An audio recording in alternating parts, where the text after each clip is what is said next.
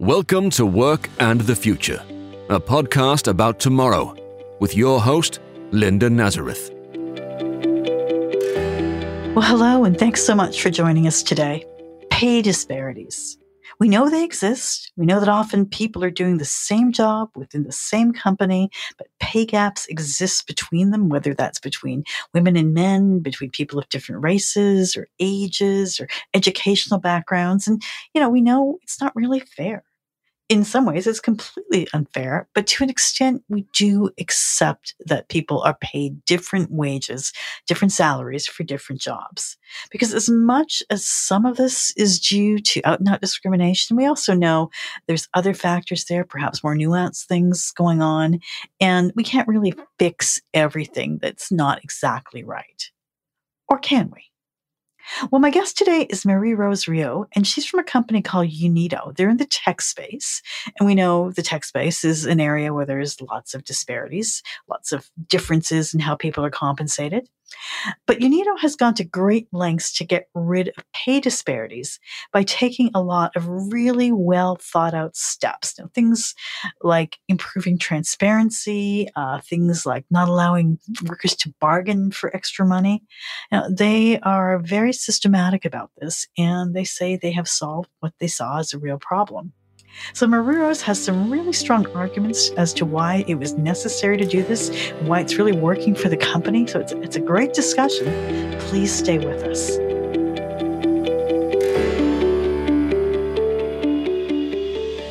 Well, is there a fair way to adjust salaries so that there are no disparities by race or sex or anything else? Our guest today says there is, and she's put it into practice at her own company.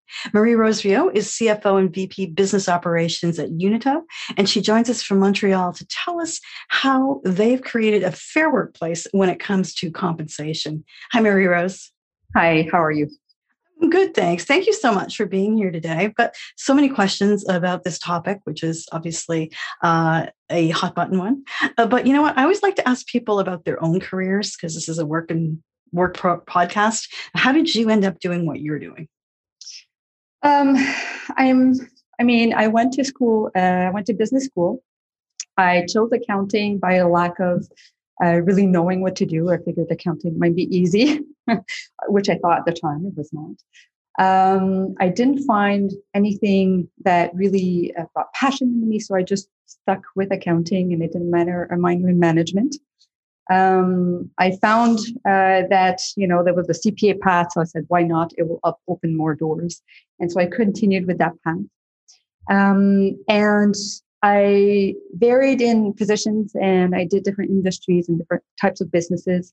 And I found myself in a tech startup many years ago, which grew organically through financing rounds, and through M&As of all sorts. And I did many different positions throughout that journey, from HR, sales ops, everything in finance, FP&A, legal, contractual. And so I found myself towards the end, CFO. It was at that time a huge multinational, 80,000 employee type of a company. So that whole journey really made me understand, everything that was available out there, the type of jobs, where I was good at, where I could have an impact.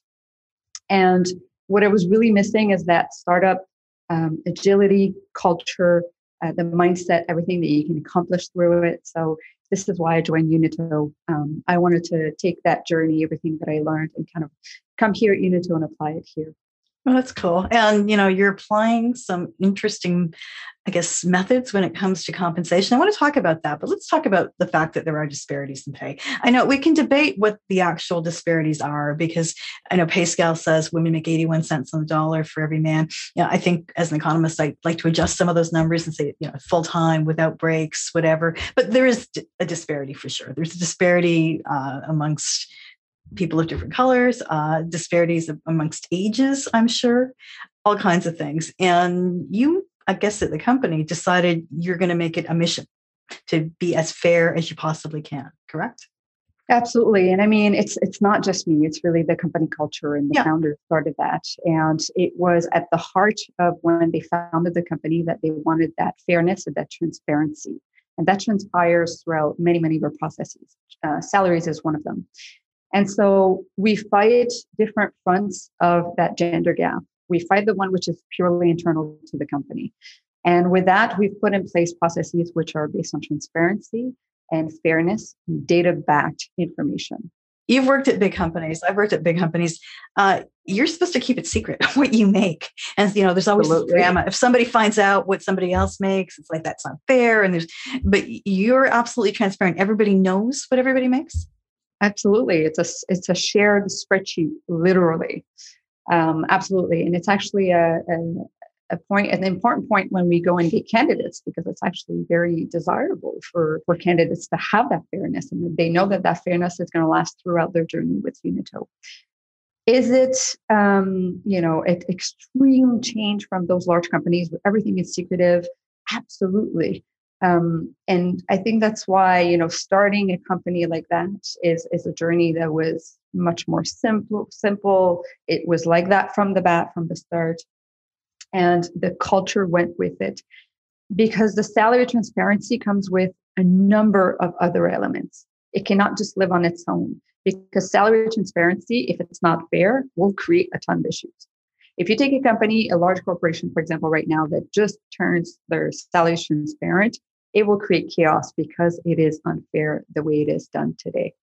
Those who can negotiate better get better salaries. Those who bring up the promotions and those level ups, they are unfair, and those are only a segment of people who are more comfortable with that. So a whole segment of people are devalued in that transition. So it has to come from a place of fairness throughout the company from the start. You have to make sure that your roles are being paid at the right rate, at the same rate across the board. And so there's a big journey that comes with it.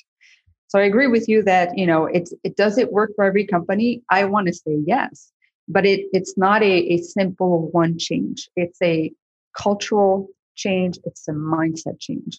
Totally.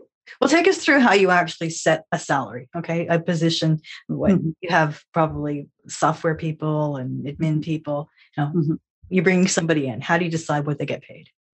So we share the salary matrix for them. It's very clear. It goes per role and per level of seniority. And so everybody that we hire, we put them through what we call a pilot. So it's, the phases before we hire, we test them on certain things. We have them do a piece of work for us to understand better their level. And so throughout that hiring process, we let them know exactly what the salary is. We let them know exactly what the process for level ups and promotions are. And we let them know that this is not a point of negotiation. We have other assets in the companies that we can talk about and, promote and let them know about, but the salary is not a negotiation point.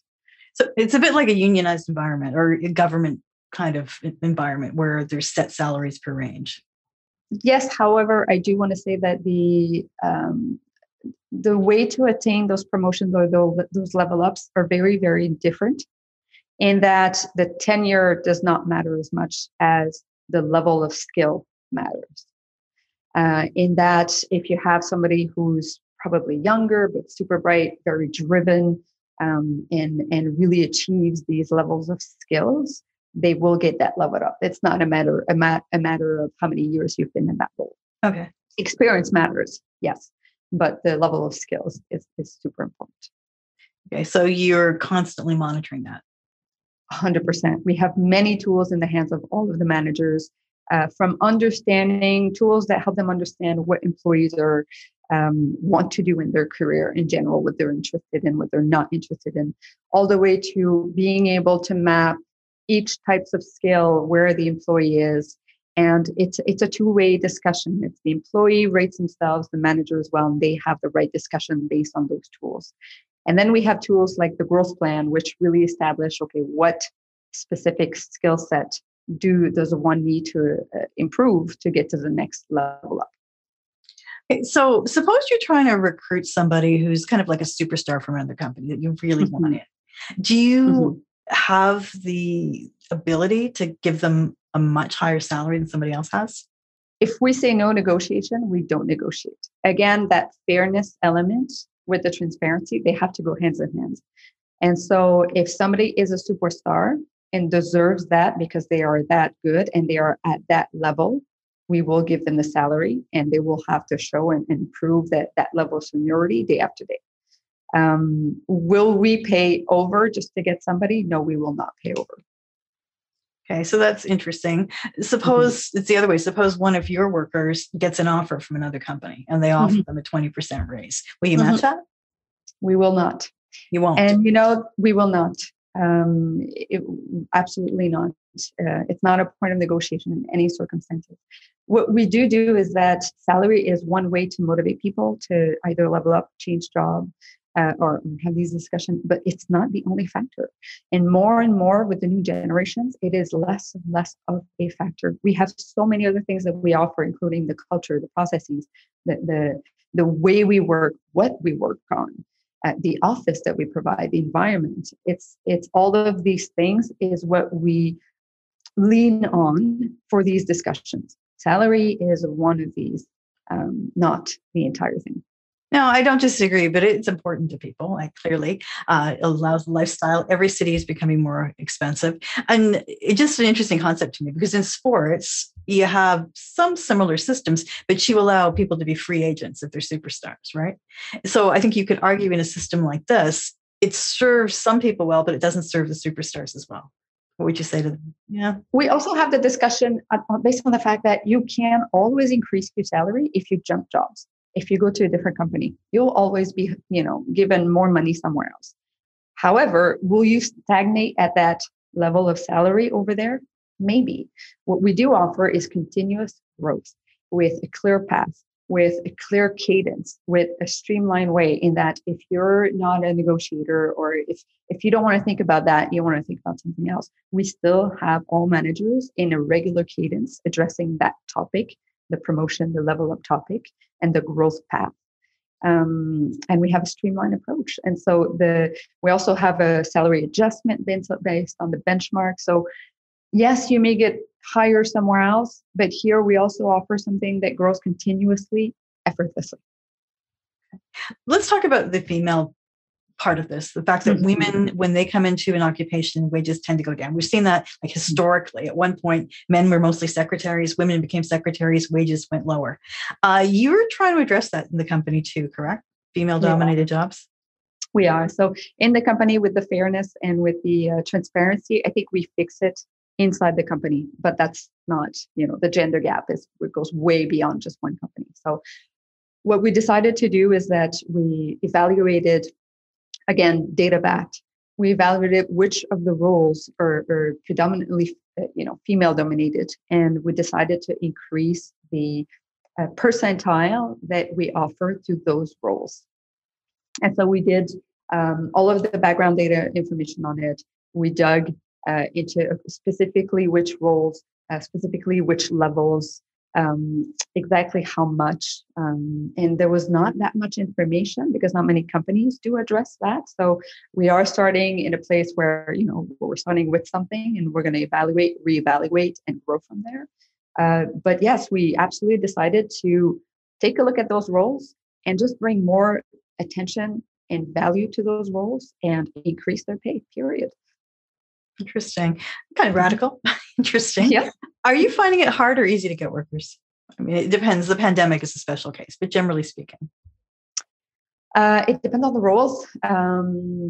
It's becoming harder and harder because there is that movement towards remote, which means for Montreal, because we are cheaper labor, air quotes, we do have a lot of companies coming to poach. And we do see that and we do hear about that. So it is a bit harder in that sense.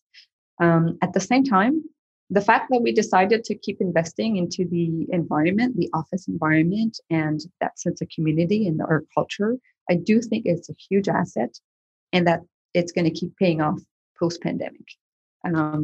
Because being able to work remote is great, but the ability to also work remote and at an office with a great environment, I think is going to have a lot of value.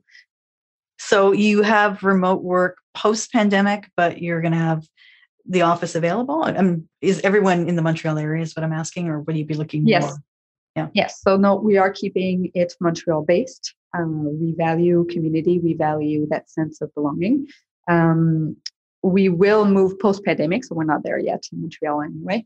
So post-pandemic, we will have a guideline of we'd like to have everybody at the office at least a couple of days a week. The rest of the time is you work where you are most productive. That's going to be the philosophy. But we will have access to this office. Everybody will have access to it, but also the ability to work wherever they are. So you mentioned data. I want to come back to that because it's not a casual thing, right? How do you collect data from other companies, from other industries? I mean, we go to the paid sources often, the Radford of this world, the Option Impact of this world. We also have database purely on Montreal information. So we do go get that information in once a year or ad hoc if we see a big shift in the market. In the meantime, we do go and get that information. We compare 2, 3, sometimes 4 different data sources to make sure that we use the right data source. Sometimes we do an average on what we need to do, but so we go get that information where it's available. And the challenge also being in Montreal is because we have less information, less data. So we do use a lot of American-based information and translate it into that Canadian kind of rate. So we just go get wherever we can find it. So it's not a casual thing, right? It's not, absolutely not. It's a lot of work. It's very involved. It's a lot of reviews. It's a lot of comparing, making sure that we have everything in place, that we are comparing, based on the different data sets, exactly for the same level of roles, so on and so forth. So it's a lot of work, but in the end, it's super worth it. How many people do you have employed there? Right now, we're about 60. No, it's still relatively small, and it's all full-time workers. You're not doing gig work or contracts or anything. No, mostly full-time workers. We have a few collaborators, mostly on the marketing side, but it's mostly full-time. Okay, so you have this in place. You are trying to create this fair workplace. You have all the data. What's the next project? What would you like to be able to do? We're starting to lean into, okay, how do we make the best place to work at in a hybrid mode? We've been pre-pandemic, we were mostly at the office. That sense of community, that sense of belonging, the way we communicated was very in office. We shifted to full remote for almost a year and a half now. And now we need to transition again into a hybrid mode. And so we are looking into perfecting our way of communicating in a hybrid mode of work. We're looking to change the way we socialize because it's no longer going to be everybody by the coffee machine. That is not going back. There's no going back to that. So that we need to integrate that hybrid mode into how we socialize and how we connect. I need to work on how do we take a pulse on people when you're not face to face. You only see, the head. You only speak to them via Zoom or some other web form. So how do you get the pulse on everybody in that hybrid mode? So we need to really tackle these topics.